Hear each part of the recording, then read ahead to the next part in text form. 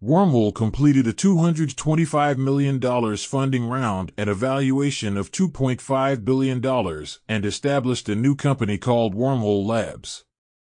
OpenAI has announced new initial board members, with Sam Altman remaining as CEO. Grayscale has introduced two proposed amendments involving GBTC management fees and the creation of a redemption structure.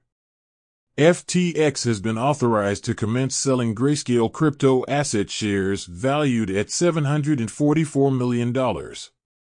SEI is set to launch SEI V2 upgrade, transforming into a parallelized EVM blockchain.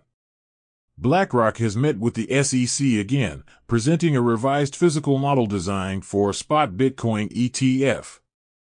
Swiss asset management firm Pando Asset has submitted an S1 form to the SEC regarding a spot Bitcoin ETF application.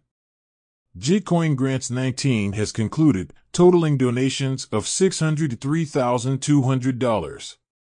Celsius Custody Plan customers can now withdraw funds until February 28 next year. The Safe Multisig wallet displays only the first 4 characters of an address, prompting users to be cautious of potential security risks during interactions. That's all for today. Have a good one.